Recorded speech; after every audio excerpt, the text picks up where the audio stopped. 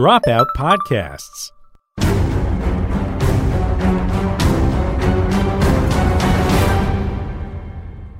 Hello and welcome back to Adventuring Academy. My name is Brennan Lee Mulligan. With me today is a very special guest, Mr. B. Dave Walters.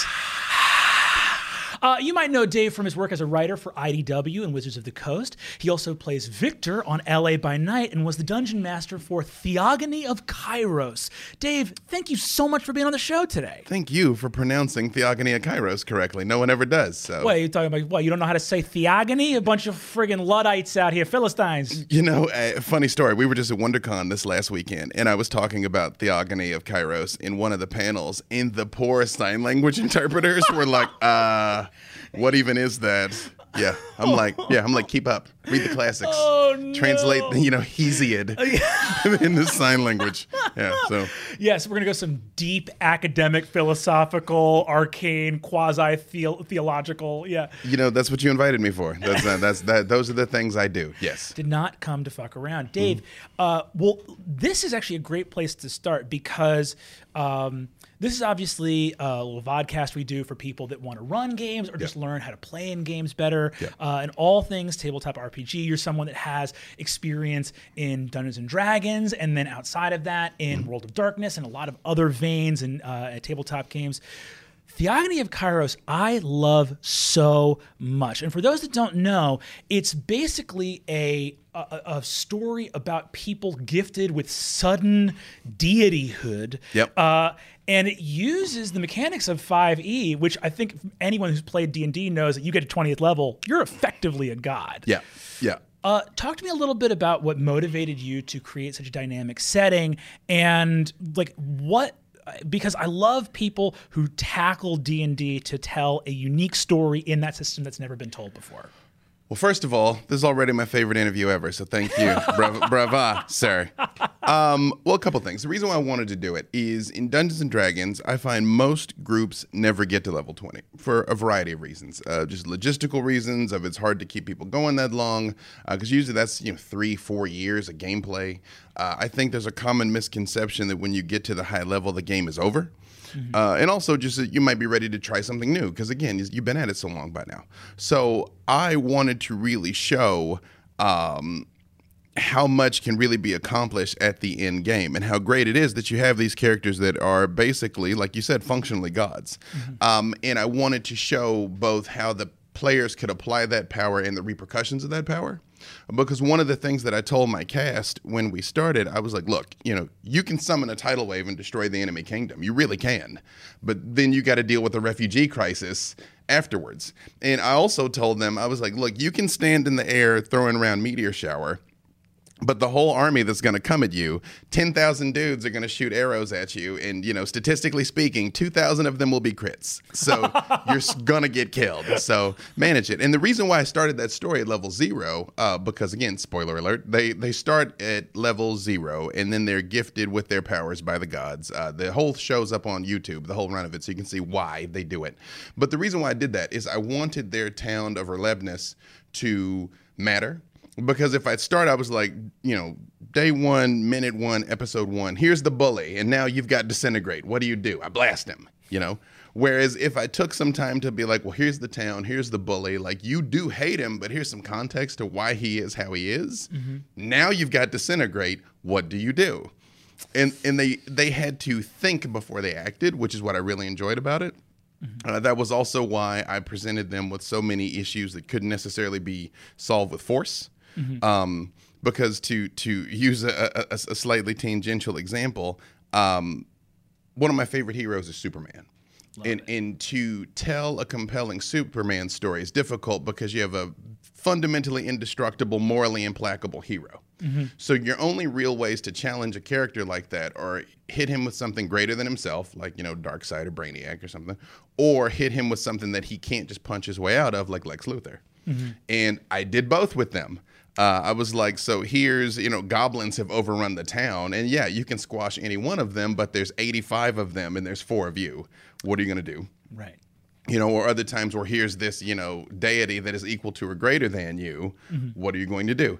And I think more than anything, to almost skip to the end of my storytelling soliloquy is, the reason why these stories matter, the reason why people play tabletop RPGs, in my opinion, and why video games will never completely replace tabletop, is you want the experience of feeling like you are at cause in the narrative, that your actions or your inactions matter. And as a good DM gives your characters the maximum number of opportunities to have that happen, to make their contribution be significant. Because in life, we're so often denied that. Yeah.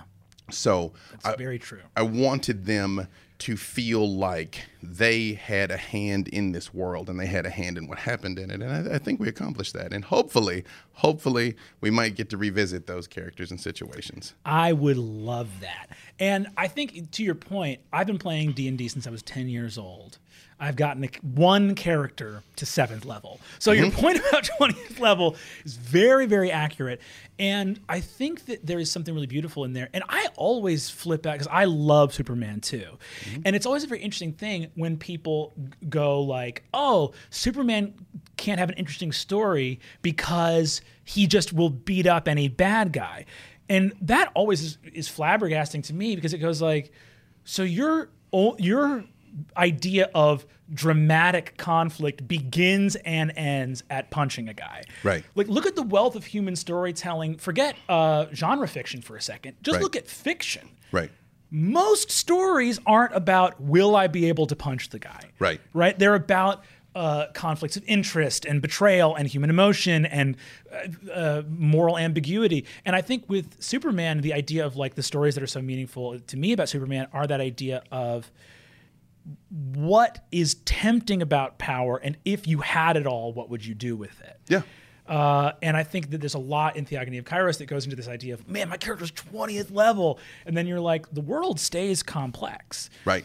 And perhaps your, big 9th level spell solutions to these problems are only going to make things more complicated. And again, that only worked because we took the time to paint the picture of the world before. Yeah. If we'd had the exact same character in the exact same situation and they began at the beginning with their powers, they would have approached everything differently and it would have been a very different show. But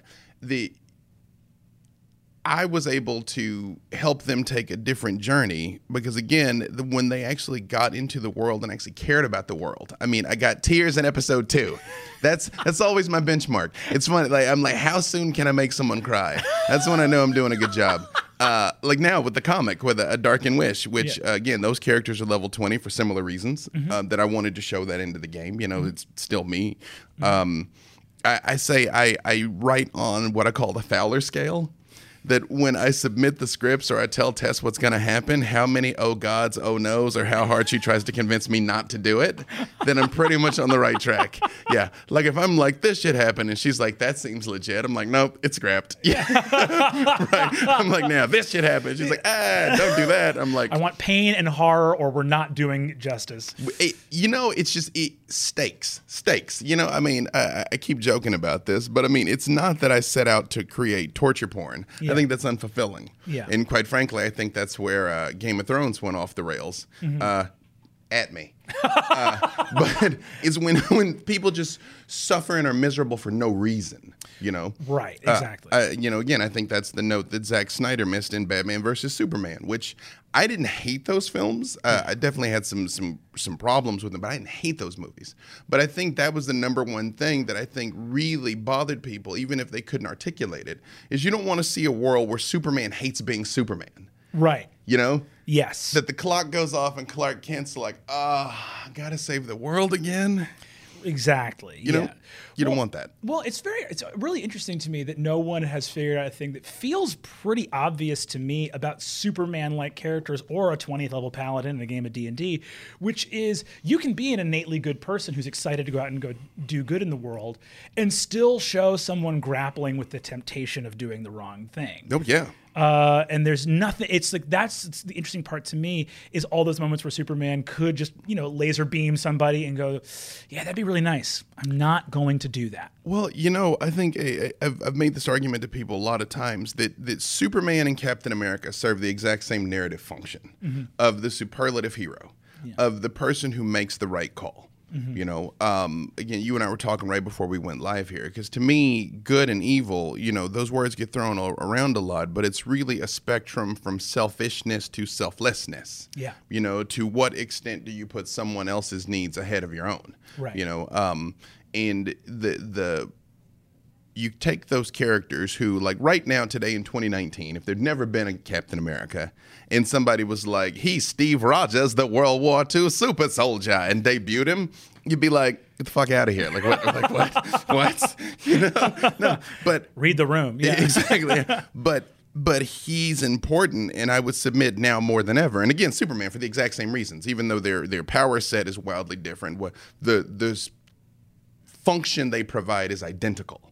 Yeah. Of the person who does the right thing when it is not popular, who does the right thing when it is not easy, who does the right thing, especially in Superman's case, when he does not have to. Yeah. And that's what makes those characters important and relevant. Yeah.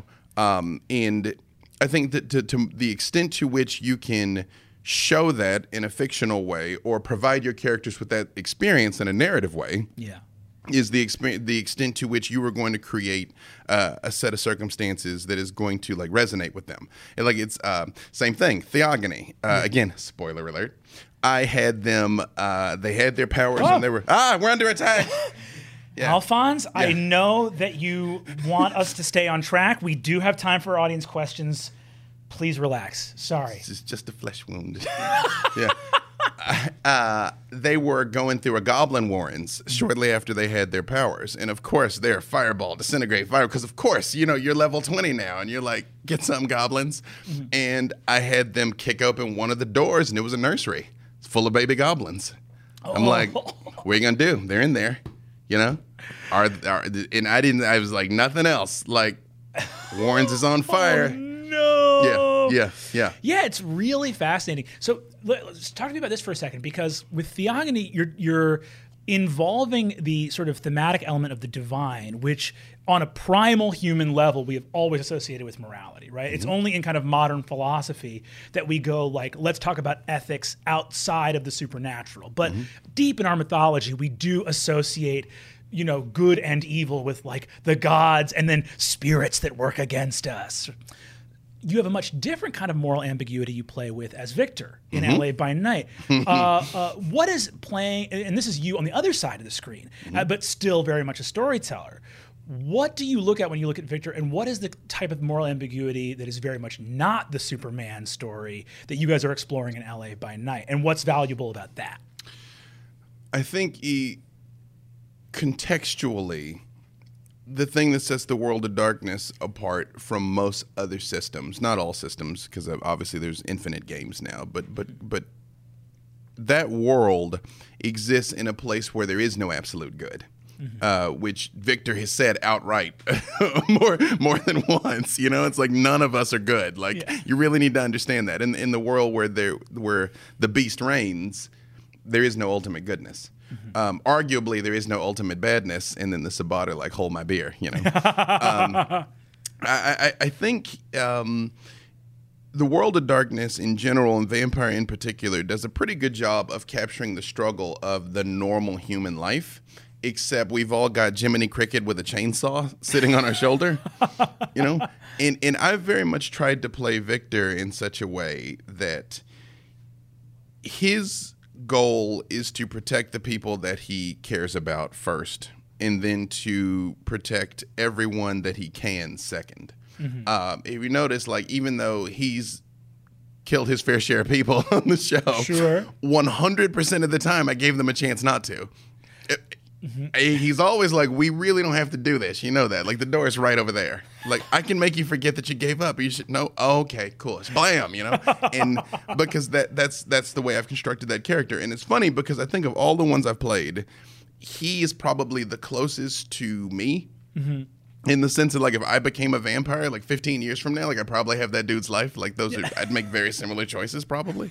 So when confronted with things in real time, it's very easy for me to be like, he'd do this, he wouldn't do this, he'd do that, he wouldn't do that. Yeah. Like I don't have to like dig for it at all. That's awesome. And I tried to show, when we were playing these characters, I actually take one step back even further than that. The first time I ever played on stream was in the Charity D20 charity game with Satine Phoenix in December 2017.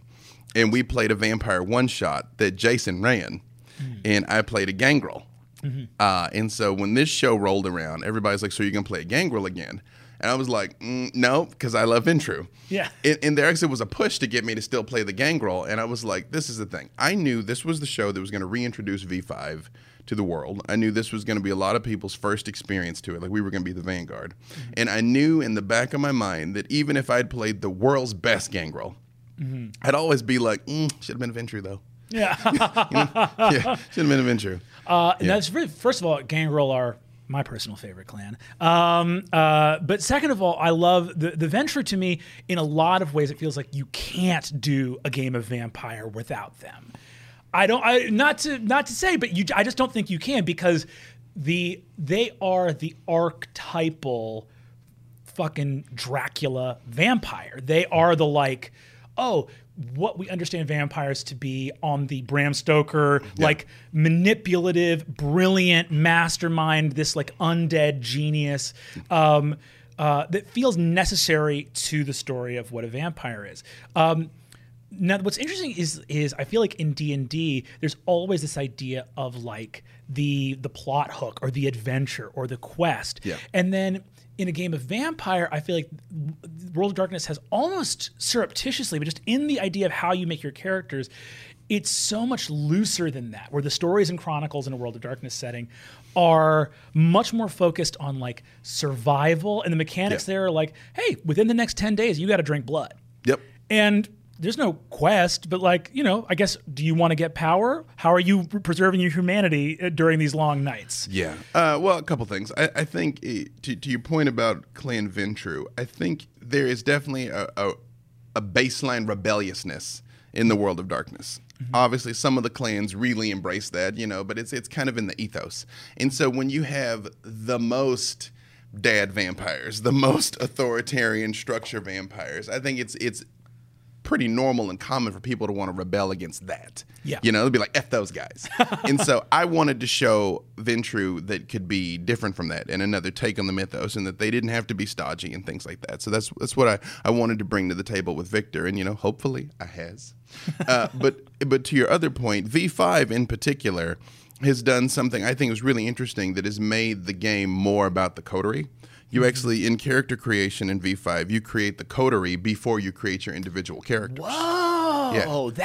That solves a lot of problems with older editions of Vampire. Exactly. Well, that was the thing that Jason Carl would always say. That is, like in previous editions, there was really no reason for a coterie to exist. Not really. Yeah. Of course. Yeah, or at least past a couple of days or a couple of hours of shared interest. You and I need to get out of this club together before this werewolf eats us both. Yeah. And then we're gonna get outside and be like, so now you arrive at the reason why your coterie exists, and you have specific functions, and it actually affects you mathematically and numerically now based on why you're together. Very cool. Which is neat.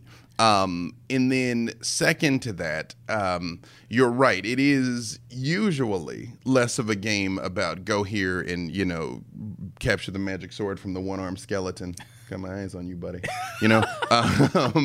And more about how are you making your way through these nights. Yeah.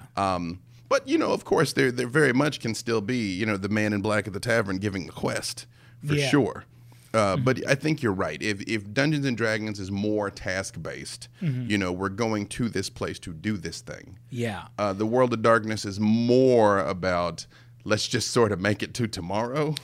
Yeah, and I think it's really, it's interesting to hear that it's more coterie-based now, because there's an implicit thing in D&D of like, have a character with some cool backstory. In in World of Darkness, there is something explicit. It is like, here's the beast. Your character has this many humanity. You're like, we are going to spell out for you what type of experience you're supposed to be having playing this game. Yeah. And I think that's incredibly powerful, both for, I played recently, and my friend Nick Marini ran a game of Vampire 5e where I was playing a Giovanni vampire, and it was this thing of like, but there was like a werewolf and a mage. He was doing like a cross-pollination thing. And he was like, why am I hanging out with these life forms, these organic, these like living things? And it was this thing of, I took this one flaw that made him, he recoiled at clerics, at priests and clergy and crosses. He was like, oh, what's that? And I was like, oh, he's still very Catholic. And none of the vampires around him seem to believe in God anymore. And he's like, I got to get the fuck out of here. Yeah. All these people are going straight to hell. That's when the La Sombra are like, you don't say. Yeah, right. But I remember also that like, there are some really powerful things, as someone who has an interest in philosophy, that are really fun about Vampire 2. Specifically, you name-checked the Sabbat before, and I remember playing a Gangrel, Sabbat, and Titribu. So a Gangrel that had been... Also, that was college. Yeah. Right. You were like, yo, I've got 7 dots in potence and 15 dots in celerity, and I have wings. God.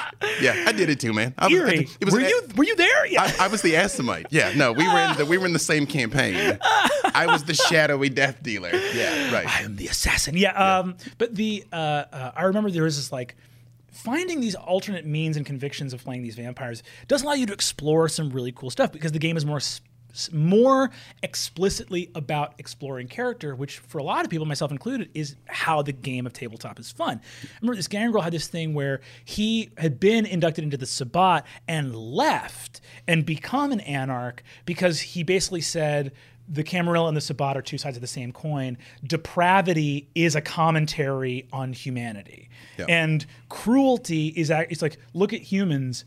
They've mastered cruelty.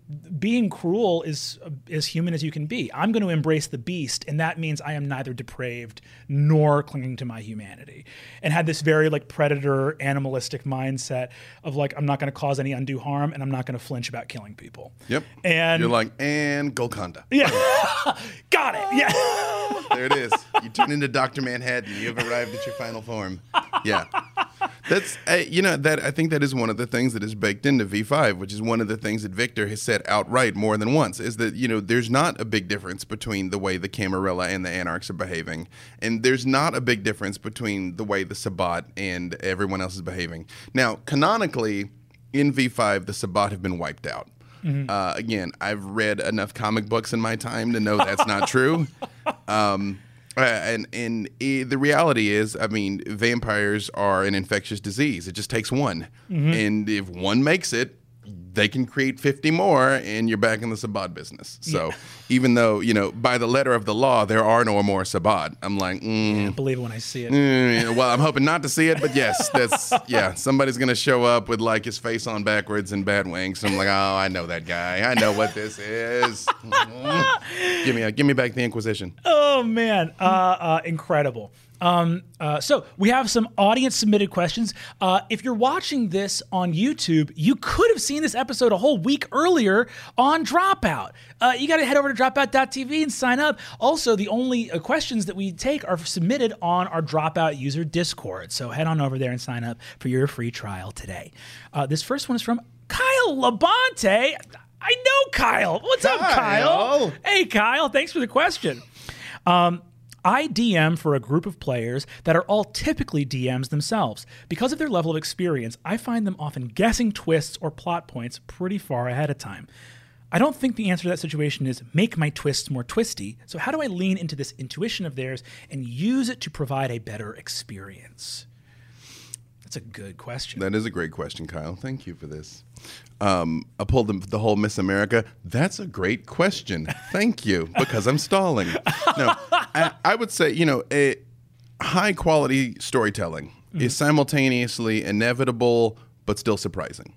That's perfect. Yes. So even if they know, like, I mean, one of the greatest examples of this ever to me is the Sam Raimi Spider-Man movie, when the Green Goblin is standing there holding Mary Jane in the cable car full of kids. Yeah. And he's like, some monster presents you with a sadistic choice. Choose, and drops them both. And it does that zoom in on Spider-Man's face, and Mary Jane's in one eye and the kids are in the other. Yeah. That is one of the best scenes of all time. Yeah. So if, let's just say, even if your characters have a pretty good idea that the Green Goblin is going to do that to them, he's still going to do that to them. You know, like, you're still going to be there and be faced with it. So I think rather than go full M. Night Shyamalan and keep trying to be like, no, the skeleton was the bad guy, it was just the skeleton's arm. Duh. You know, just do what you intended, but do it in with integrity, and do it with depth, and do it with impact, and do it so that it matters. So that when the time comes that you do unveil your big thing, even if they had some idea that it was going to happen, it will still be a fulfilling and exciting experience. I 100% agree. And I think that I'll say this as someone who DMs a lot and rarely gets an opportunity to play, which I feel like I say on every episode of this podcast, and people must pity me by now. I'll run something for you, brother. Don't worry about it. Oh, yes! Right. I am in. Hit me up after the show. Yeah. What I would say is, as someone who gets to play rarely, I don't mind the tropes being confirmed, because just because they're tropes and I saw them coming, I've never gotten to be in them. Right. And sometimes seeing the train coming straight for you a mile away, it's still a joy to get run over. It really is still joyous to be like, wow, the villain did the big reveal and I was there. Yep. So I would say that sometimes those classic tropes can be incredibly satisfying, just like you're saying, like, because you're still going to have to make the choice. The other thing I will say, too, is that twists and turns in a story are excellent. They're great. But there are a lot of other shapes a story can take than twists that are equally satisfying. Yeah. Like, sometimes you're talking about that, like, an ultimatum is not a twist, but it's still awesome and cool and, you know, mind-racking for a PC to go through a good ultimatum. Yeah, I like to do things like playing with the villain's motivation. You know, why are they doing this? You know, what are they really trying to achieve? I also like to do things like, if you have creatures that are intelligent, portray them as intelligent. Again, that's why I did so much with goblins in Theogony of Kairos. Like, they're small, but they're smart. Yeah. You know, and they had their own intentions and their own dialogue and their own thing they were trying to do. And again, the more that you can breathe life into these people that you're dealing with, it still becomes less about, you know, the guy with the handlebar mustache tied her to the train tracks, you know, and was like, meh, you know, it's like, well, why did he do that? You know, did she have it coming? You know, you know, where did he go? Don't you understand? She is a demon that can only be killed by an oncoming train. I was about to save the population of the city. Also, what have you done? Also, you just ruined the end of A Dark and Wishes plot line. That's where we were going. She's gonna get tied to the train tracks, and it was now I gotta rewrite the whole thing. Great. Well, another thing I would point out too is, let's say that because I love tropes just as a concept. I love this idea of these kind of mimetic living archetypes within our stories and culture, and subverting them and sometimes not subverting them, right? And what measure do you do that in? So if you're talking about people that are what my player in my home games would call they're genre savvy. Like, the players know story, and even if they're not trying to metagame, they're like, ooh, I know this. I actually had a player playing a luck child, like an entropomancer, luck magician in my campaign, and they would guess my dungeons ahead of time. They'd be like, this hallway is going to be filled with poison darts. And I'd be like, God damn it. But they would be like, my character's a luck child. They guessed. And of course, it's filled with poison darts. But what you can do is, if you feel like you know your players well enough, you can go like, okay, they're expecting me to subvert a trope, so maybe I won't. Or maybe you'll figure out, like, how many levels of Inception you need to go down. Brian Murphy, in the first season of Dimension 20, we had a high school AU game of 5e. So it's like Evanston, Illinois suburb, but, you know, tieflings and dragonborn, yada, yada, yada. Spoiler alert for season 1 of Dimension 20 Fantasy High, but the villain of the season was secretly the vice principal the whole time. And in episode 1, he's introduced as like, all right, you're all getting detention, as like the bad guy from the Breakfast Club. So and Murph in like the final episode was like, he's the bad guy, but he seemed like an asshole. So I thought he couldn't be the bad guy. And I was like, no, he seemed like an asshole because he's an asshole. Right. But there is like, so you can sometimes, if you're worried about like how those twists work, okay, anticipate genre savviness. Mm-hmm. Can you get an extra twisty by actually stepping back so that it's less twisty? Yep. Like, oh, this was what it seemed like? How surprising. Yep, that is true. Yeah, oh, I love tricking people. That is a joy of mine. Well, and again, you've got the fact that the dice will surprise you and betray you. You know, your fellow characters will surprise you. There's still a lot of ways, even if you see that train coming, that it might take off and be like the flying time-traveling train. Yeah, Back to the Future style. Bum, ba-da-dum, bum, bum, bum. Mm-hmm. I will say, too, this is just a hardcore DM tip. This is just a little trick. So this is not grand theory. If you really want to trick your players, if you really want to have a twist in there, and this is in like some fudging the die roll territory, they will often confer with each other at the table, and in so doing, show you what they're expecting to happen. Now, if you're a DM with integrity and they guess correctly, you know, of course they guessed correctly. You should reward them. But if you were a less scrupulous DM, you could hear them conferring and just change what the truth was. I'm not advocating for that. I'm just saying you can do that. You know, believe it or not, you say that as like a scrupulous or unscrupulous thing. Believe it or not, I don't think it's an unscrupulous thing, because personally, I feel like my job as a dungeon master is to provide a certain experience. Mm-hmm. My job as a dungeon master is not to give you something like absolutely rules as written. Mm-hmm. It's to make you feel something and have you leave an impact. Mm-hmm. Like the extent to which your players are having an emotional experience, the extent to which you're succeeding. Yeah. Your only enemy is meh. If they're like checking their phones or something and it's for anything other than, you know, their character sheet or a dice rolling app, you know, you're going off track. So, I mean, again, sorry, my players, earmuffs. There's times I know where I'm like, you're going through the dungeon, you can turn left or right. I know the next door is the dragon. It just is. You can go left, you can go right. The dragon's on the other side of the door. So there's plenty of times I provide the illusion of choice to tell the story. Right. So if you're in that situation where you're like, again, to continue this metaphor, they know Green Goblin's, they're like, Green Goblin's there and he's kidnapped Mary Jane and he's kidnapped the kids. And you hear them saying that and you're like, huh, okay. Maybe it wasn't Green Goblin in there. Maybe somebody has kidnapped his kid and he actually already rescued Mary. And, you know, like, and you do this all on the fly because you think it will provide a more fulfilling experience. They get to the Brooklyn Bridge. Mary Jane is standing on it holding the Green Goblin and the thing of kids. And she's like, I've been fucked up this whole time. And you're like, you're going to kill the Green Goblin? And she's like, I choose the kids. And she's like, this is less of an ultimatum than I thought. But you did surprise them. And that's what counts. As long as it's a fulfilling story. Absolutely. This one's from C. Watkins 24. Thanks, C. Watkins 24. How do you role play? Oh, I love this question. How do you role play a character with a higher intelligence than yours? Physical traits like strength and dexterity are pretty straightforward, but for the interaction traits, intelligence, wisdom, charisma, it seems more challenging the greater they vary from your own abilities. How do you become a character who has a 20 stat when you as a PC aren't that skilled? First of all, I bet you do have a 20 in heart, and that's what matters. Chin up. But it doesn't, because I'm a min-maxer. Yeah. Heart's the worst stat. Never optimize for heart.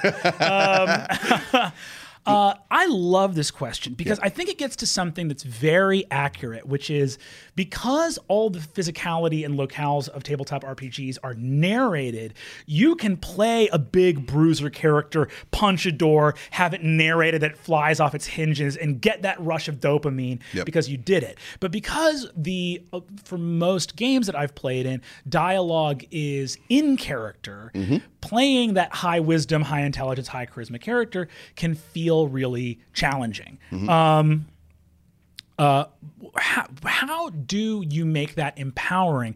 Because I know that the sort of PHB covers like, oh, like you can have a character narrate and say like, I talk very well. My character goes up and talks their ear off.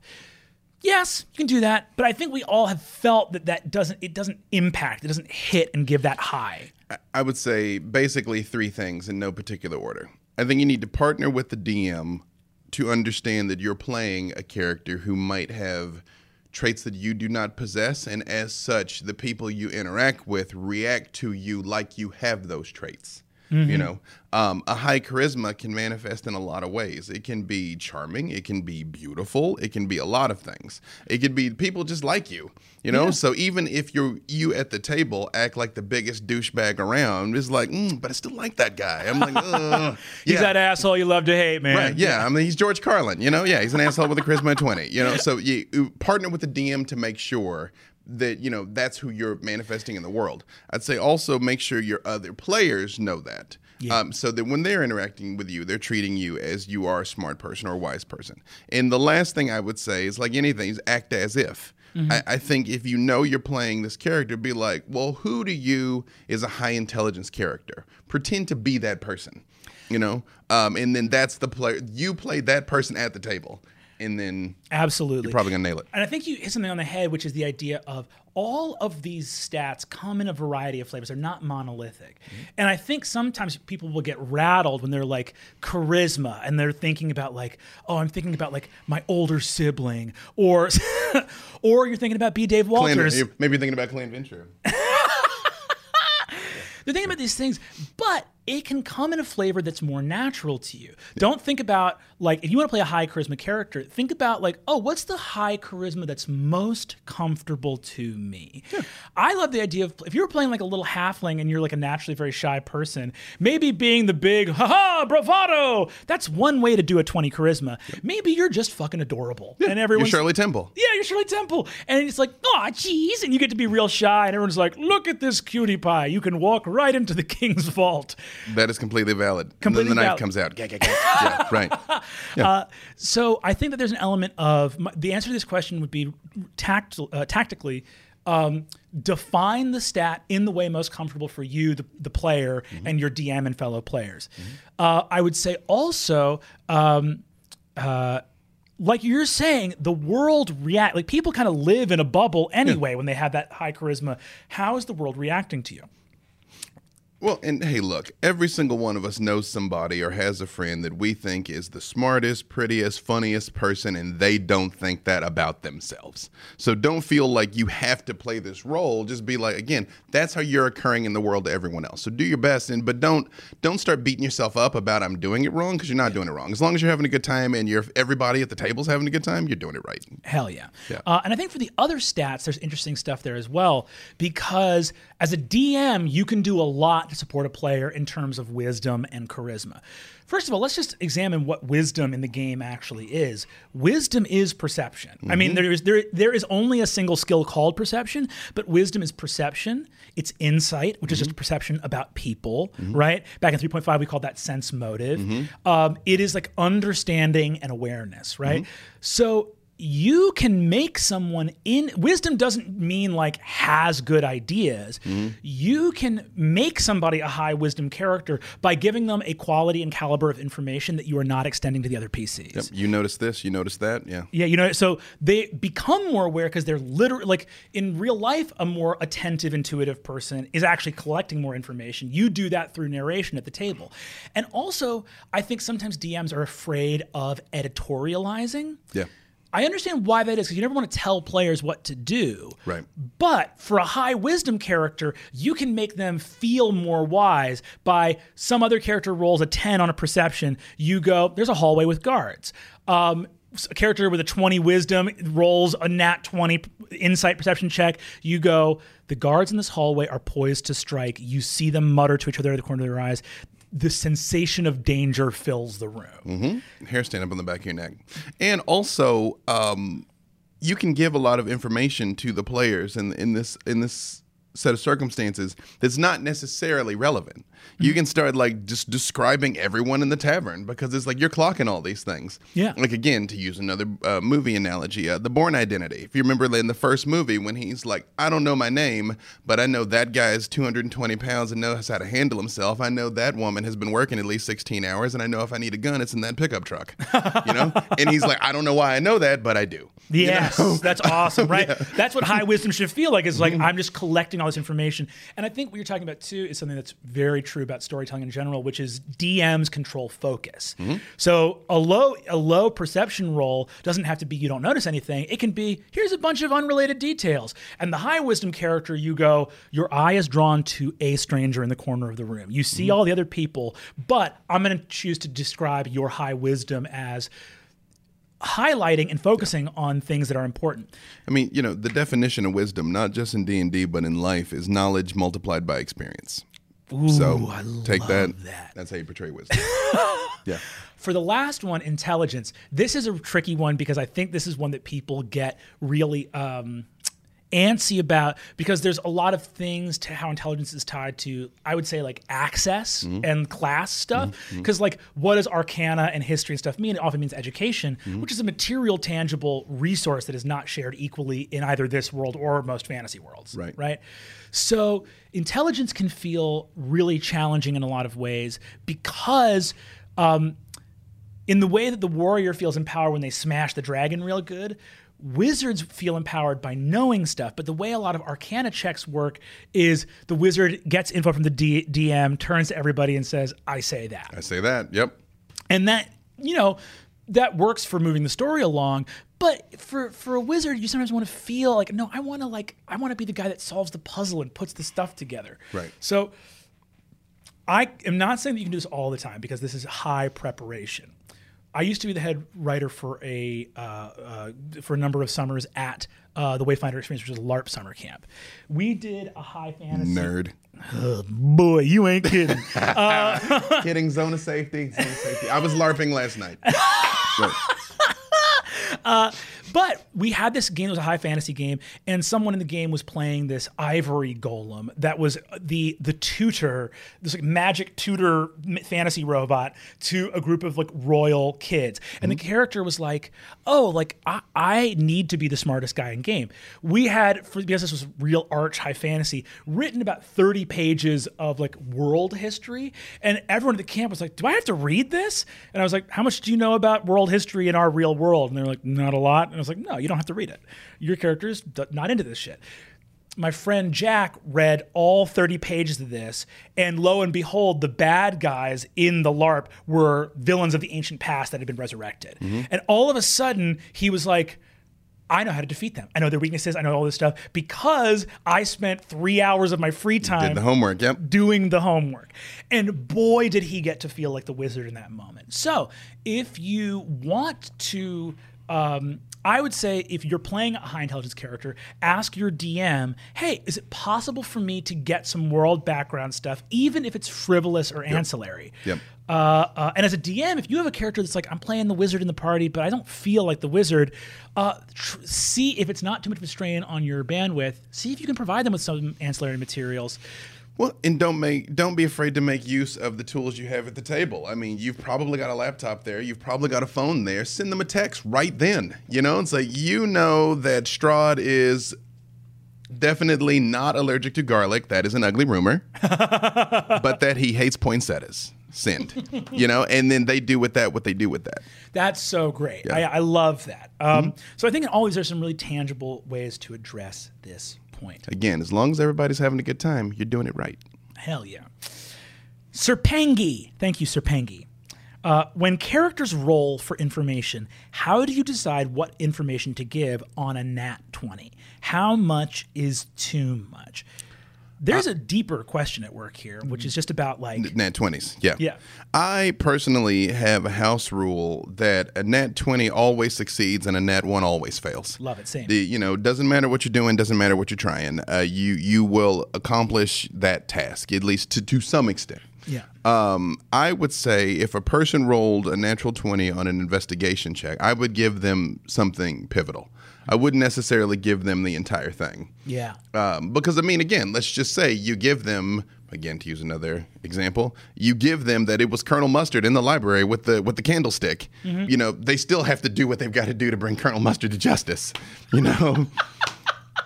You've just pitched an incredible follow-up to the board game Clue. That's what I do, folks. That's what I do.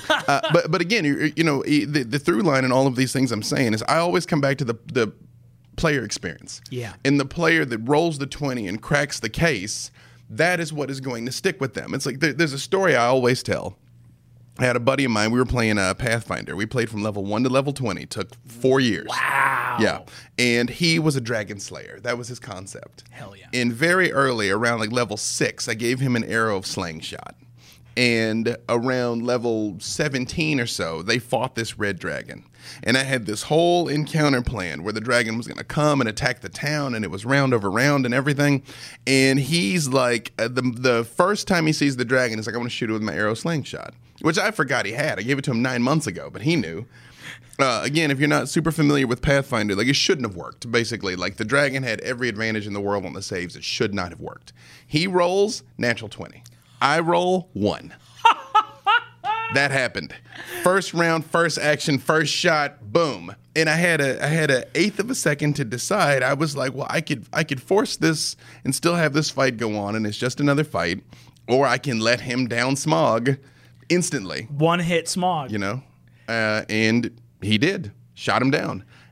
But what that meant for him, because he still tells that story. An impossible high that has never run out in that player's life. Exactly. You know,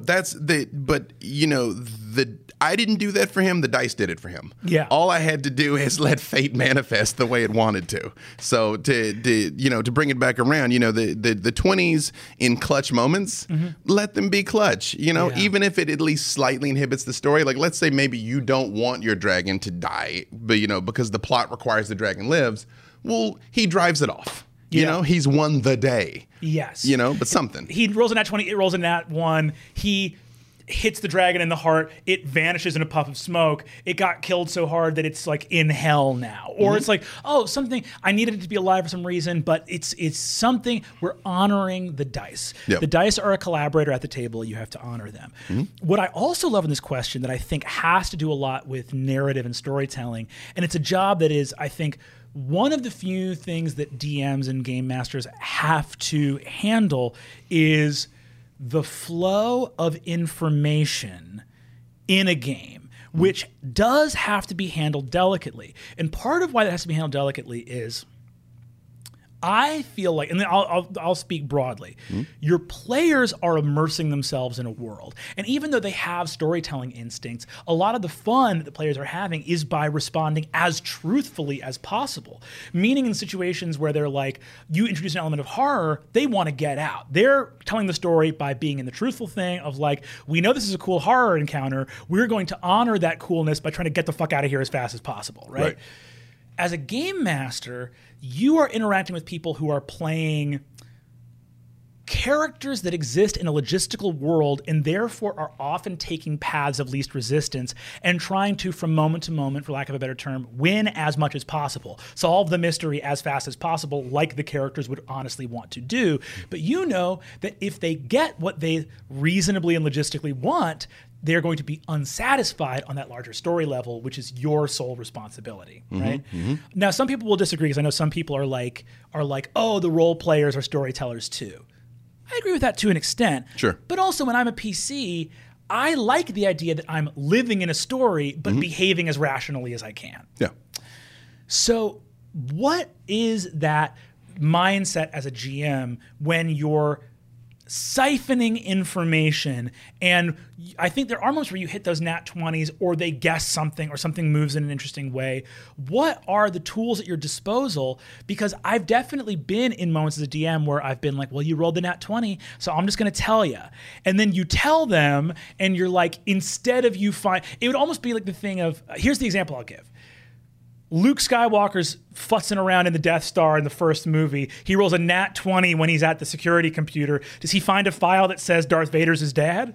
You know what I mean? Like right there, and he's like, oh shit, Darth Vader's my dad. No, but I would say that 20 is to put the plasma torpedo down the exhaust port, you know? I mean, in like, pending what information they already possess, like to continue that example, I would have like the Nat 20 check of the computer reveal the exhaust port if they didn't know it was there. Yeah. I would have it reveal, Darth Vader is on deck 12 and his shuttle's on deck 16, I would have them intercept comm traffic that the stormtroopers know they're there and are on the way. Yeah. I mean, there's lots of ways to reward them in a way that doesn't like completely inhibit things. Yeah. But that being said, though, if that same character, again, Luke Skywalker's communing with the Force and he's expressly looking for information about Darth Vader, like expressly, like you stated outright, I'm communing with the Force. I mean, we're mixing up systems here. Stay with us, nerds. I know that but they rolled a crit in the system of your choice. Yeah. I would then say to them, yes, there is a connection in him that speaks to your blood. Yeah. Or something like that. Something like that. Yeah. So that's really fascinating because, again, what can happen if you, as a game master, are like, I'm going to honor these roles to the utmost, is like, oh, I honored the role. That's very cool. But now we don't get the scene on the bridge where Darth Vader says, Luke, I'm your father, right? Mm-hmm. So that's really important. Mm-hmm. And I think that you're hitting on something really true, which is, as a dungeon master, do your best to serve both those masters. Yeah. To say, I'm going to reward you because you rolled this incredible roll. But that doesn't mean that you should totally abandon what is a healthier siphoning out of information over the course of a story. Sure, yeah, because then it becomes counterproductive and, dare I say, disingenuous. Yeah. Again, not to belabor the point, but it is my job to belabor points. I'm a writer. It's the experience. Yeah. It's the experience. I think like my actual background is marketing. That's my actual discipline. Mm-hmm. And there's a rule in sales, if you're any good at it, is when someone says yes, stop talking. Because you can talk your way out of a sale where they're like, yeah, okay, I want it. You're like, well, no, let me keep telling you what it does. And then you bore them, Yeah. The same thing is true in a story. If your job is to provide an experience and get an emotional reaction out of someone, and then you do that, you're like, the monster's here. And they're like, ah. And you're like, but the monster also has two heads. You're like, no, I mean, like, you already did it, right? Yeah. No, recognize when you're winning, and then let that ride. And again, as long as your players are having an emotional reaction, it doesn't necessarily have to be a happy one, a sad one, like whatever. As long as they're feeling something, you are succeeding. And I will say, since I haven't given my game mastering and playing soliloquy, I would just say this one thing. I'll give you the micro version of it. If you're thinking about running a game, do it. So I can say do it. People hit me up all the time and they're like, well, I want to prepare this and prepare that. And I'm like, don't make it out into your mind to be this voluminous thing that you have to do. Like if it's your jam to write a huge backstory, write a huge backstory. If that's not your jam, start off and be like, okay, so 2 dwarves and an elf are sitting in a tavern. That's been the start of games for the last 50 years. It's still a valid one. So get your friends together, play, have a good time. Don't worry about it. As long as people are enjoying it, you cannot do it wrong. The rules are there to facilitate the narrative, not the other way around. Hell yeah. I cannot more enthusiastically agree to any piece of advice. You got to get out there and play the game. And certainly you have watched this vodcast, so you've gotten some tips to get you started off. But there's nothing that's going to sharpen your edge as a storyteller more than getting in and doing the damn thing. Mm-hmm. Like our friend Alphonse. That's how sharp his edge is. Right. Yeah. Chopped his own arm off. Mm-hmm. My guest today has been B. Dave Walters. Dave, thank you so much. This has been Adventuring Academy. We'll catch you guys next time. Dropout Podcasts.